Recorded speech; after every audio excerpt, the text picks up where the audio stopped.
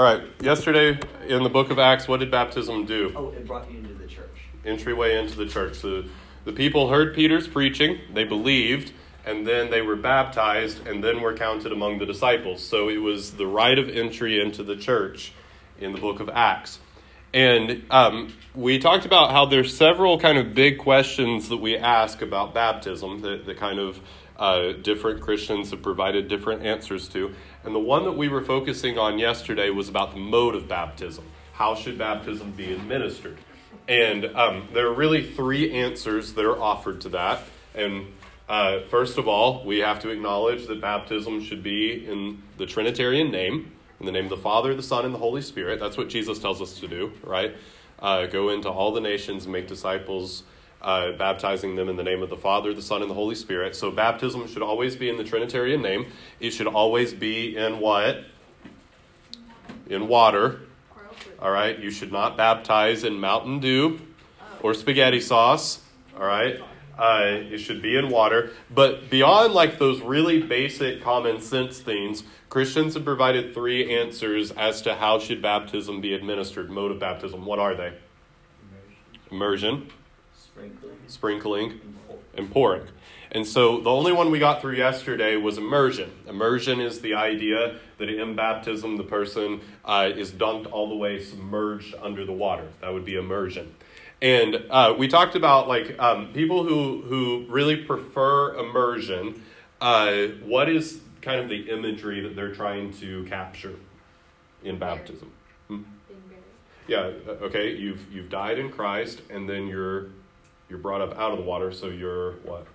Resurrected. Yeah, raised to new life, all right? The old me died with Christ, the new me now lives, right? So you're trying to get at that imagery with baptisms by immersion. Is that biblical imagery? Yeah? Is it good? It is. We talked yesterday, the denomination that I'm a part of, and my personal conviction as well, is I'm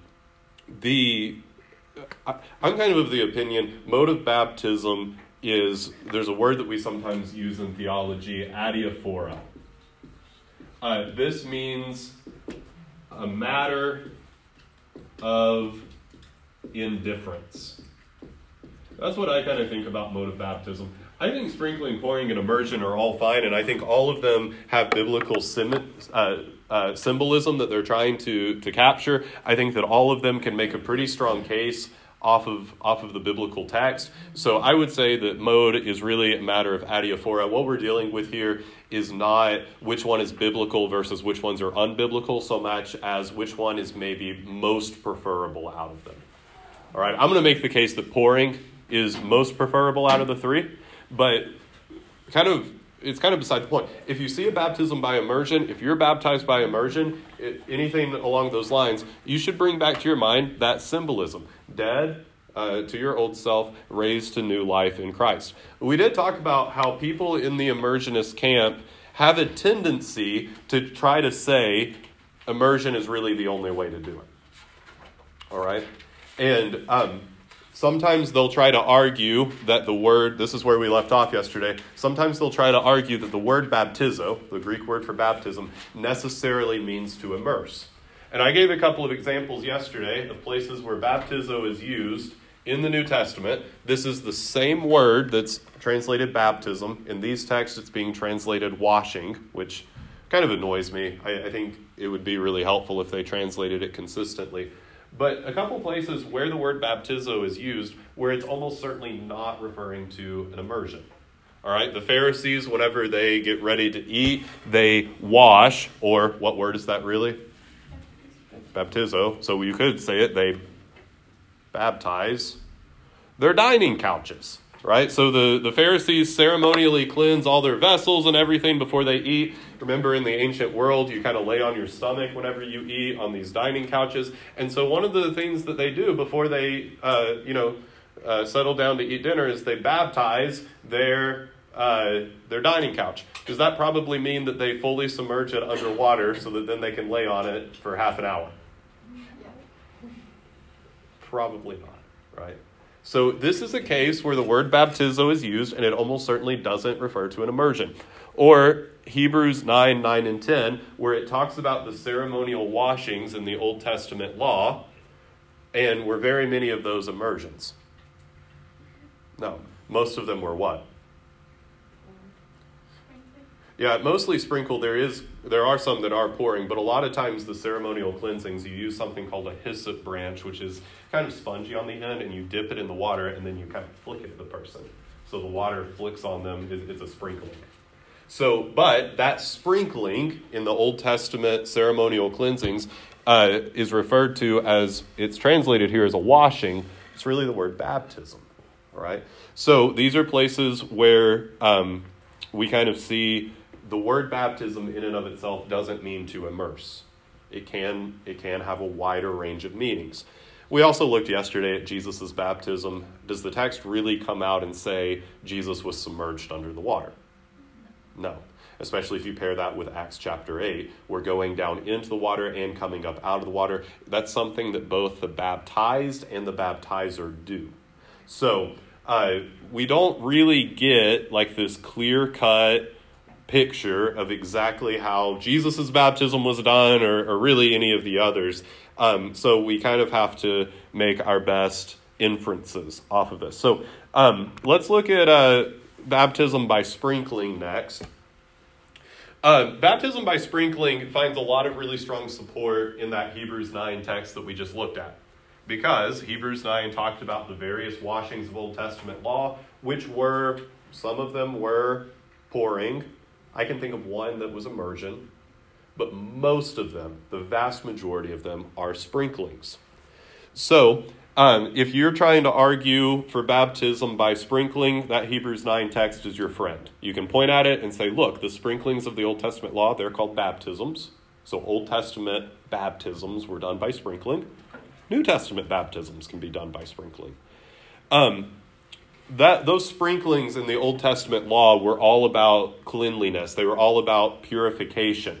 And we get the idea in the New Testament that once we're saved, we're cleansed from all unrighteousness. So if you baptize somebody by sprinkling, or if you're baptized by sprinkling, or see a baptism by sprinkling, that's kind of the imagery, the symbolism that you should bring to mind. This person is being cleansed of their unrighteousness. They're being cleansed of their sin by Christ. Ezekiel 36:25 is another text that could support baptism by sprinkling. There's a promise in Ezekiel 36:25 that whenever the Holy Spirit comes, he will do this. I will sprinkle clean water on you. Notice the verb there? Sprinkle clean water on you. And you shall be clean from all your uncleannesses, and from all your idols I will cleanse you. So again, if you are ever in a situation where a baptism by sprinkling is happening, that's the imagery that it should bring to your mind. Good biblical imagery. That believers are cleansed from our unrighteousness, cleansed by our sin.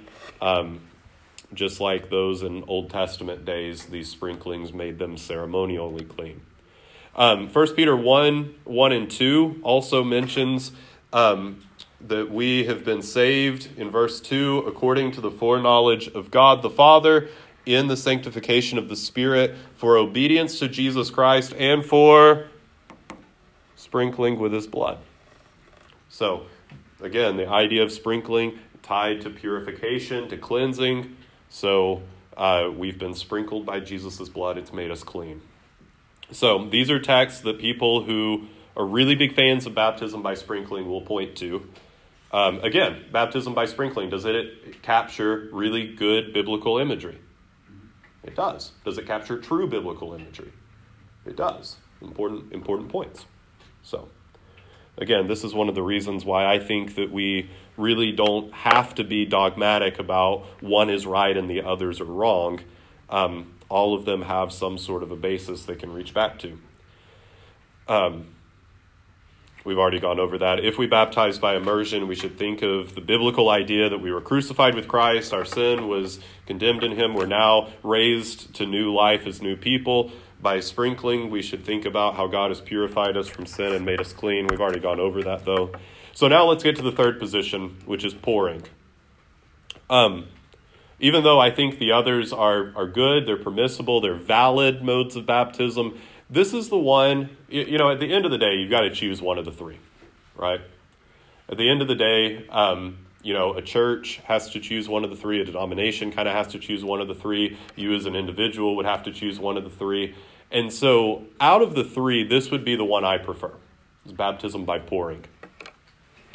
The reason why is way back in Matthew chapter 3, when John the Baptist was baptizing a bunch of people in the Jordan, he made a really interesting statement. He said, I baptize you with water for repentance, but he who is coming after me, who's that a reference to? Jesus. The one who's coming after me is mightier than I, whose sandals I'm not worthy to carry. He will baptize you with the Holy Spirit and fire. So John says, I'm baptizing you with water. Jesus will also baptize you with the Holy Spirit and fire. So here's a question. Can you think of a time in the New Testament when Jesus did baptize, to use John's word, Jesus baptized his church with Holy Spirit and fire? You guys who had me for New Testament should be able to think of it. What is it? Pentecost. Oh, I gave you the answer. I thought I had that on like a thing where I would hit it and then the answer would show up. But it was actually right there for you. It's Pentecost. Good job. Acts chapter 2. Remember, after Jesus ascends into heaven, his initial disciples go back to Jerusalem and they wait for him to fulfill the promise by sending the Holy Spirit. This is what we read in Acts 2. When the day of Pentecost arrived, all the disciples were together in one place. And suddenly there came from heaven a sound like a mighty rushing wind, and it filled the entire house where they were sitting. And divided tongues as of fire appeared to them and rested on each one of them.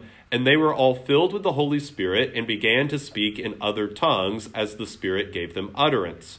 But Peter, standing with the 11, lifted up his voice and addressed them, Men of Judea, and all who dwell in Jerusalem, let this be known to you and give ear to my words. For these people are not drunk as you suppose, since it's only the third hour of the day, but this is what was uttered through the prophet Joel, and in the last days it shall be, God declares, that I will pour out my Spirit on all flesh.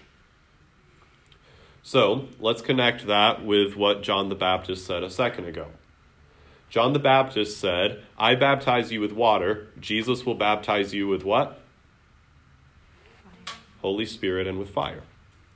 Acts chapter 2, the Holy Spirit is given to the church. And what does the Holy Spirit look like in this text? Tongues of fire. Tongues of fire. So there's the Holy Spirit and fire. All right. The Holy Spirit is given to the church. Jesus is baptizing his church in the Holy Spirit, just like John the Baptist said he would. And what verb does Peter use to explain it? Has the church been immersed in the Spirit or sprinkled in the Spirit? What has it been? Poured. It's been poured. So I would reason from this, when Jesus baptizes his church with the Spirit, it's a baptism via pouring. All right? That's the word that Acts 2 uses.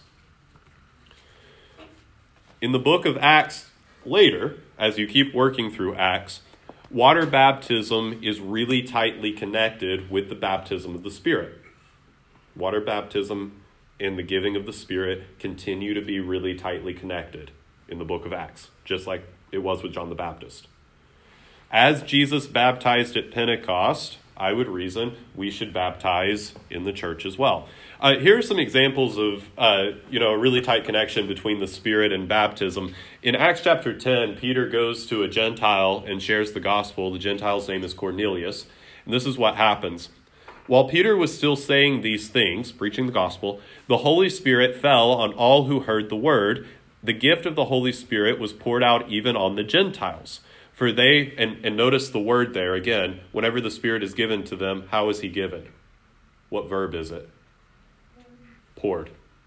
For they were hearing them speaking in tongues and extolling God. Then Peter declared, Can anyone withhold water for baptizing these people who have received the Holy Spirit just as we have? And he commanded them to be baptized in the name of Jesus Christ. So they receive this baptism of the Spirit, this pouring out of the Spirit, and Peter immediately says they should also have water baptism. You see how the Spirit, the baptism of the Spirit and the baptism of water are kind of connected in this text, right? They go together. Another one is in Acts 19. This is one that we looked at yesterday, where those people in Ephesus had been baptized in John's baptism, but then they hadn't learned about the Spirit yet, and then Paul rebaptizes them. Paul passed through the inland country. He came to Ephesus. There he found some disciples, and he said to them, "Did you receive the Holy Spirit when you believed?" And they said, "No, we've not even heard that there is a Holy Spirit." And he said, "Into what then were you baptized?" They said, "Into John's baptism." And Paul said, "John baptized with the baptism of repentance, telling the people to believe in the one who was to come after him, that is Jesus." And on hearing this, they were baptized in the name of the Lord Jesus. And I cut it off too early. Right after that, they receive the Spirit. The Spirit is poured out on them. And once again, they speak in tongues, like Cornelius and like the disciples did. So this is kind of why I would favor baptism by pouring. All right. When Jesus baptizes with the Holy Spirit and fire, he does it through a pouring out. That's the language that the scriptures chooses to use. And there's a connection in the book of Acts between the baptism of the Spirit and water baptism.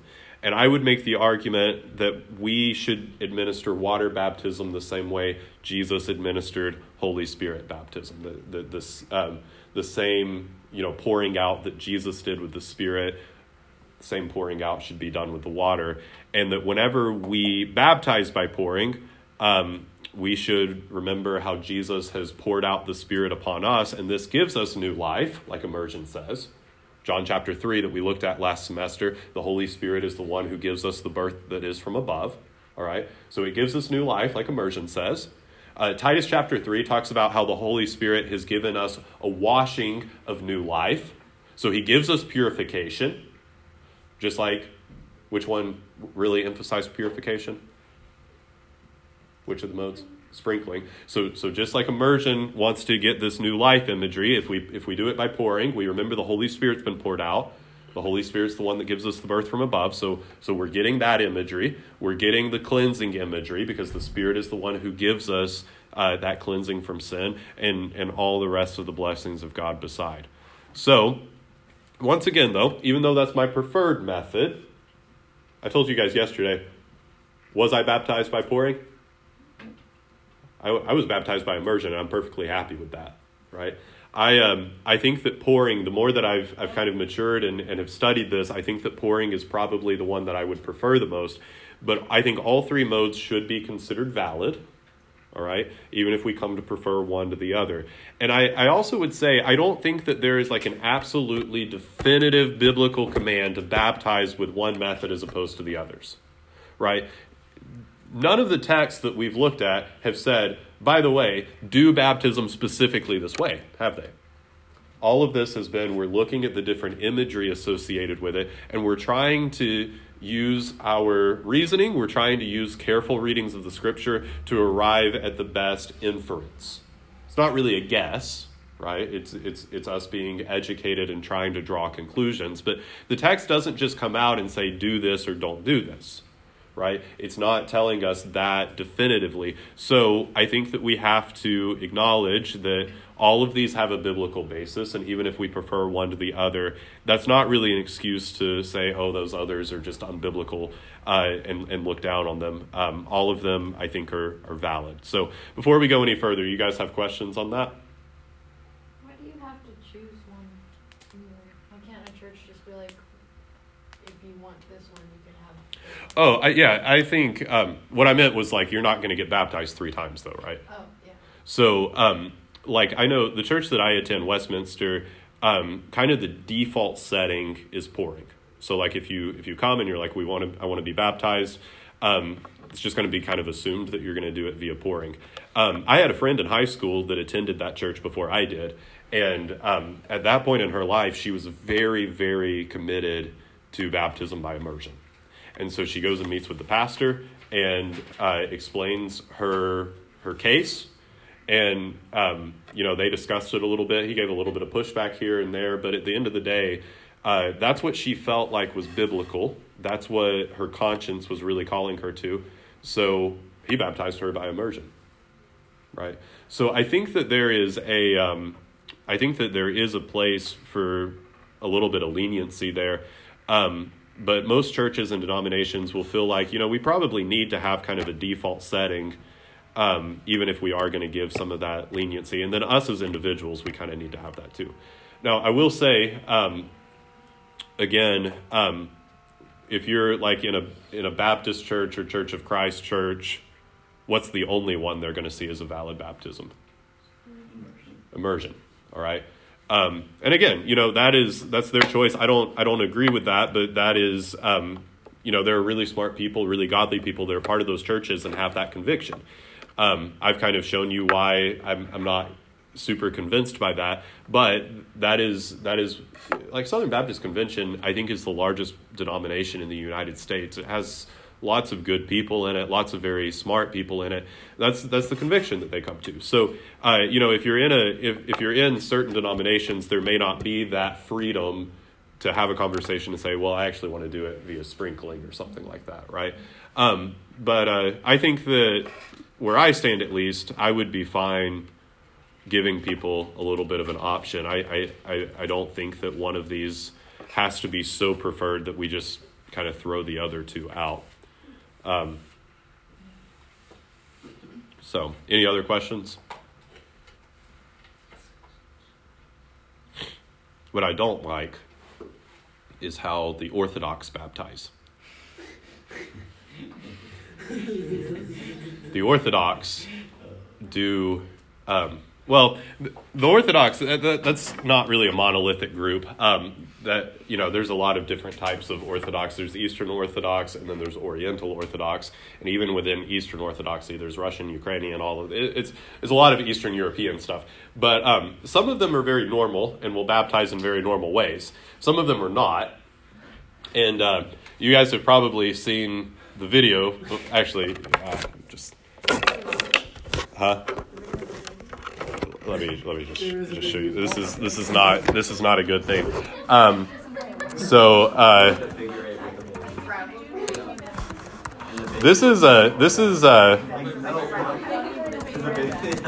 This is child abuse.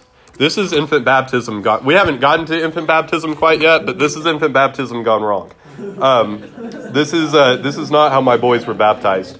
And if I am one day a pastor and you come to my church and want your babies to be baptized, I will not do it this way, no matter how much you ask me to, because I am.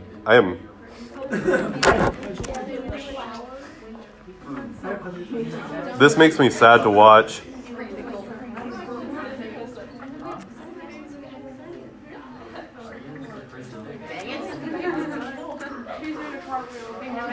All right, here we go. All right, so full disclosure, this is horrible. You're allowed to laugh, okay? So you are a terrible person if you laugh at this, but you know what? This is a judgment-free zone right now. So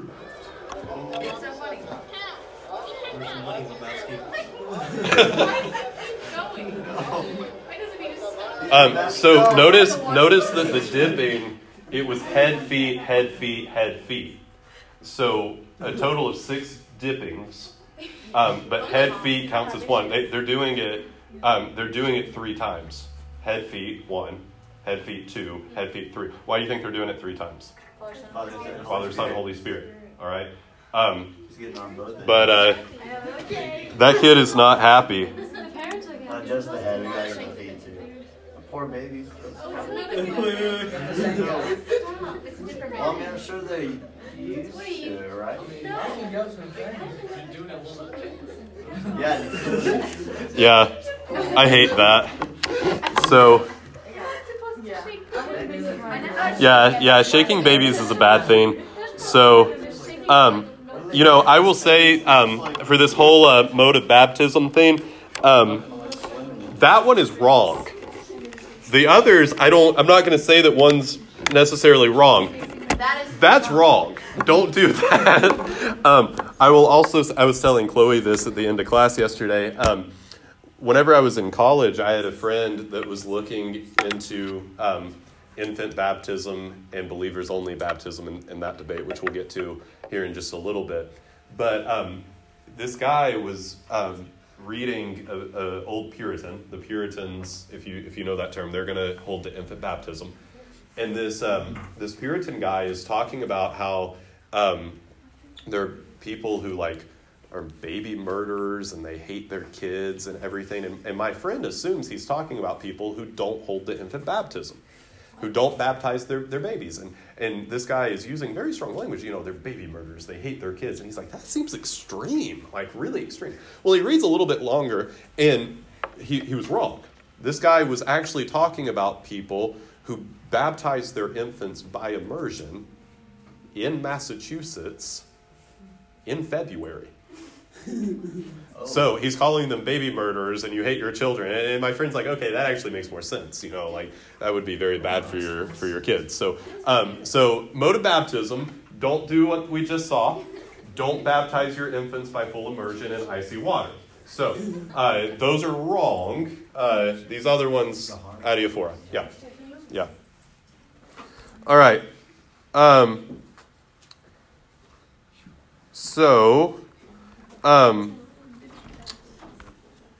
Again, one of the things that we've already mentioned, but kind of the most important detail in this whole discussion about mode of baptism is that baptism should be done in the Trinitarian name. It should be done according to Jesus. Baptize them into the name of the Father and of the Son and of the Holy Spirit. When we're baptized, interestingly, we're not only supposed to be baptized into the name of Jesus, but into the name of all three persons of the Godhead.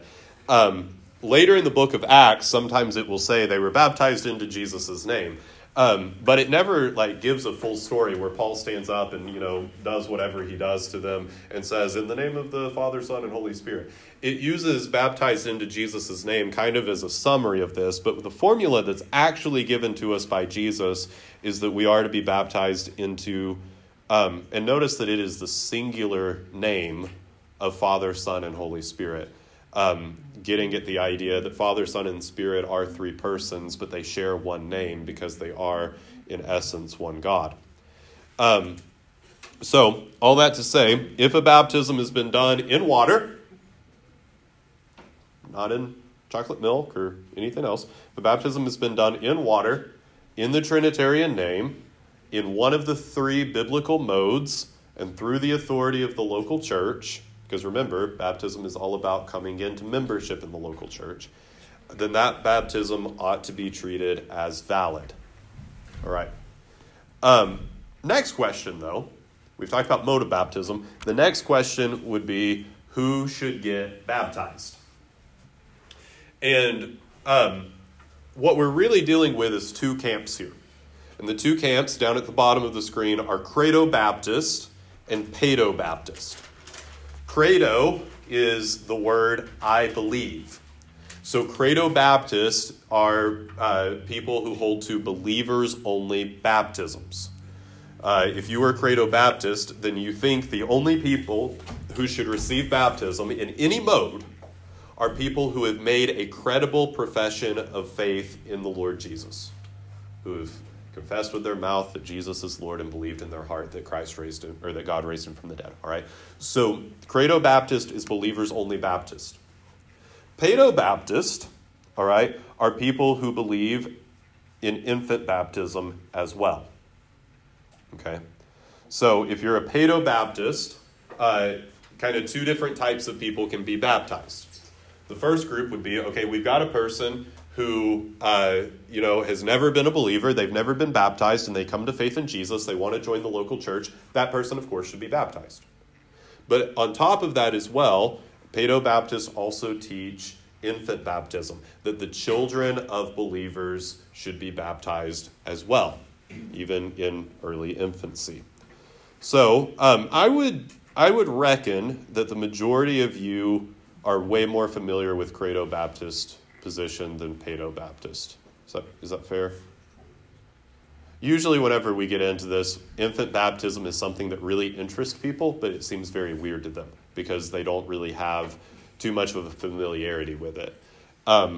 And if you have a familiarity, it's probably Roman Catholic. It's probably the first thing that you think about. Oh, that's something that Catholic people do. It's not just something that Catholic people do. It's something that the majority of Christian denominations do. But in our area, being in the Bible Belt in the Christian southeast of the United States, this is kind of a minority position, but that's a rarity. Like most places in the world, Paedo-Baptist would kind of be a majority position. So, but it's something that's a little bit hard to get used to. I remember whenever I first started looking at it, thinking it was very, very odd, coming from a very heavily Baptist background. So, we're going to start with Credo Baptist. We're going to start with what's familiar, and then probably on Friday we'll have to save anything for Paedo-Baptist until Friday. So let's start with what's familiar first. First of all, Credo Baptists like their kids. All right, hopefully. If they're believing Christian, they should love their kids. It's not that they're like anti-child. That's not the reason that they're withholding baptism from their kids. They're going to love their kids. They're going to raise their kids in the fear and admonition of the Lord. They're going to bring them to church, all of those things that Christian parents should do. But Credo Baptists believe baptism should only be given to those who make a credible profession of faith. To receive baptism, a kid needs to grow up, needs to make the faith that they've heard about his or her own personal faith, and then they'll enter into the church community officially as a member through the entry rite of baptism. That would be the Credo Baptist understanding. So how do they get to that position? I'm going to list off a few arguments that a Credo Baptist would make in support of that view. Number one is that in the New Testament, the only explicit baptisms, what does explicit mean there? Doesn't mean bad words. What does it mean? Yeah, obvious, right? Like whenever you get a story of a person being baptized in the New Testament, those baptisms are performed on believers. So, for example, we've gone over Philip and the Ethiopian eunuch. Philip talks to this guy. He explains a portion of Isaiah to the guy. The guy recognizes Jesus is the Savior of the world, and he believes, and then he's baptized. Believes, baptized. Credo Baptist, type thing. Or with the Acts 19, where Paul goes to Ephesus and says, "Have you received the Spirit?" We don't know what you're talking about. Were you baptized? Yeah, in John's baptism, we repented, we believe in Jesus, but we don't really know what you're getting on about. Well, they believe, and then they receive baptism. Cornelius, that we talked about with Peter a minute ago. Peter goes and preaches to him. Cornelius accepts the gospel, and then what happens to Cornelius? He's baptized. So, Credo Baptists like pointing to those stories and showing that there's a progression that happens. A person believes, then they're baptized. That's the progression that they would say they see in the Great Commission in Matthew 28. Go therefore and make disciples of all nations. First comes discipleship. Second comes baptizing them. Right? Now, whenever we get into the Paedo-Baptist position on Friday, I'm going to show that there's maybe a little bit more to those arguments that Paedo-Baptist would want to point out. But for now, this is kind of the type of logic that a Credo Baptist is going to try to follow out. The only obvious, clear examples of a person being baptized in the New Testament, they're all believers already. And look at Jesus' words. Make disciples, then baptize them. All right? Another really big argument for the Credo Baptist position, this one's a little bit more complex, but it is one of their go-tos. This is one of the arguments that they really like pointing to more than others. If I use the term new covenant, you guys have heard that before, right? Yeah. Throughout the scripture, God makes promises to his people. He made promises to Abraham, the Abrahamic covenant. You'll be the father of many nations. Those who bless you, I'll bless. Those who curse you, I'll curse. He made an old covenant, which we call sometimes as Mosaic covenant. Sometimes we call it the Sinai covenant. The old covenant, though, which was the law, right? Do these things and you will live. Don't do them, you will die. The law that was given through Moses on Sinai. And in the Old Testament, there was a promise that one day a new covenant would be made, which would promise forgiveness of sins and that the Lord would pour out his Spirit on his people and write the law in their hearts and cause them to walk in his statutes and obey his rules. And that new covenant was eventually brought to us by whom? Who brings the new covenant? Jesus does. Right? The Last Supper, he pours out the wine and says, "This is the new covenant I make with you in my blood." So, the church, all right, think about it this way. The old covenant, the one that was given by Moses at Sinai, what group of people were in the old covenant, in the Old Testament? The Israelites. They were the community of that covenant.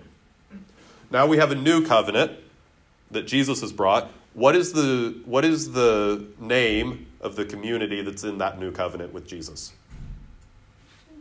Christians, which make up the church.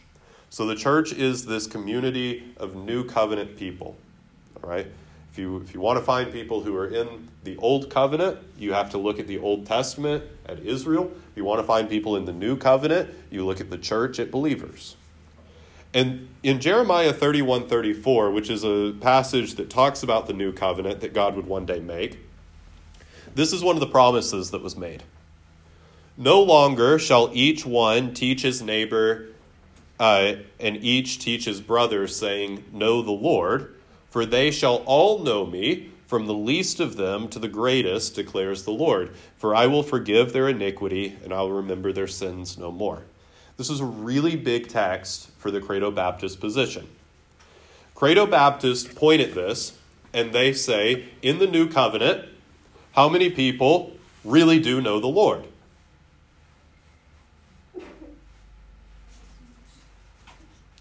No longer shall you have to teach your neighbor and brother, saying, "Know the Lord," for they shall what? All know me. All right, in the Old Covenant, in Old Testament Israel, the Old Covenant community, did everyone in Old Testament Israel know the Lord? Did all of them really know him? No, right? In Old Testament Israel, not all of them really knew him. They were part of the covenant community. They had the law. They had the prophets. They had all of that stuff. But there were people in Old Testament Israel, and their hearts were very, very far away from God. Is that true? Yeah. And Jeremiah says that whenever the new covenant comes, everyone who is a member of the new covenant will know the Lord. To the point where you won't have to, go to your neighbor and your brother saying, "Know the Lord, know the Lord." All of them will know me. Credo Baptists point at that, and they say the promise of the new covenant is that everyone who is a member of the new covenant will know the Lord. The church is the community of new covenant people. So what we want to do, if we're Credo Baptists, what we want to do is we want to make the church look as much like this as possible. All right?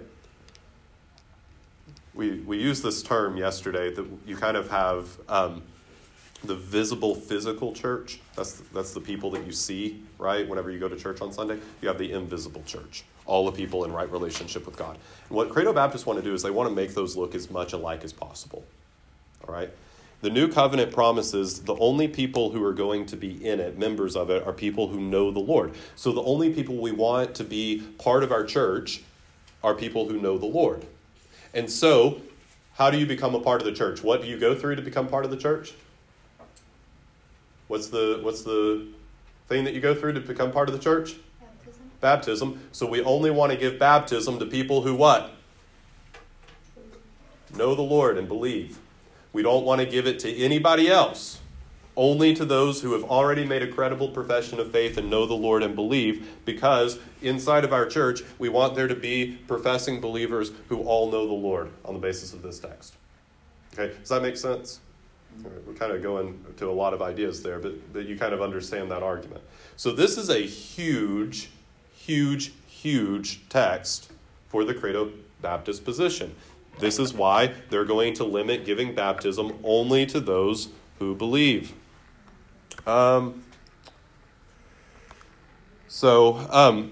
we only have a couple minutes left, so I think I'm going to pause it right there, and then we'll get into the Paedo Baptist position on Friday, and then we'll kind of try to compare them a little bit. So I'll give you kind of a rundown of what do Paedo Baptists think, what are their arguments, and then we'll try to kind of compare them.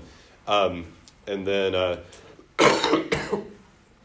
we'll probably have to keep talking about baptism a little bit next week, too. We won't make it through everything. Before we wrap up, any questions on today or on yesterday? Okay.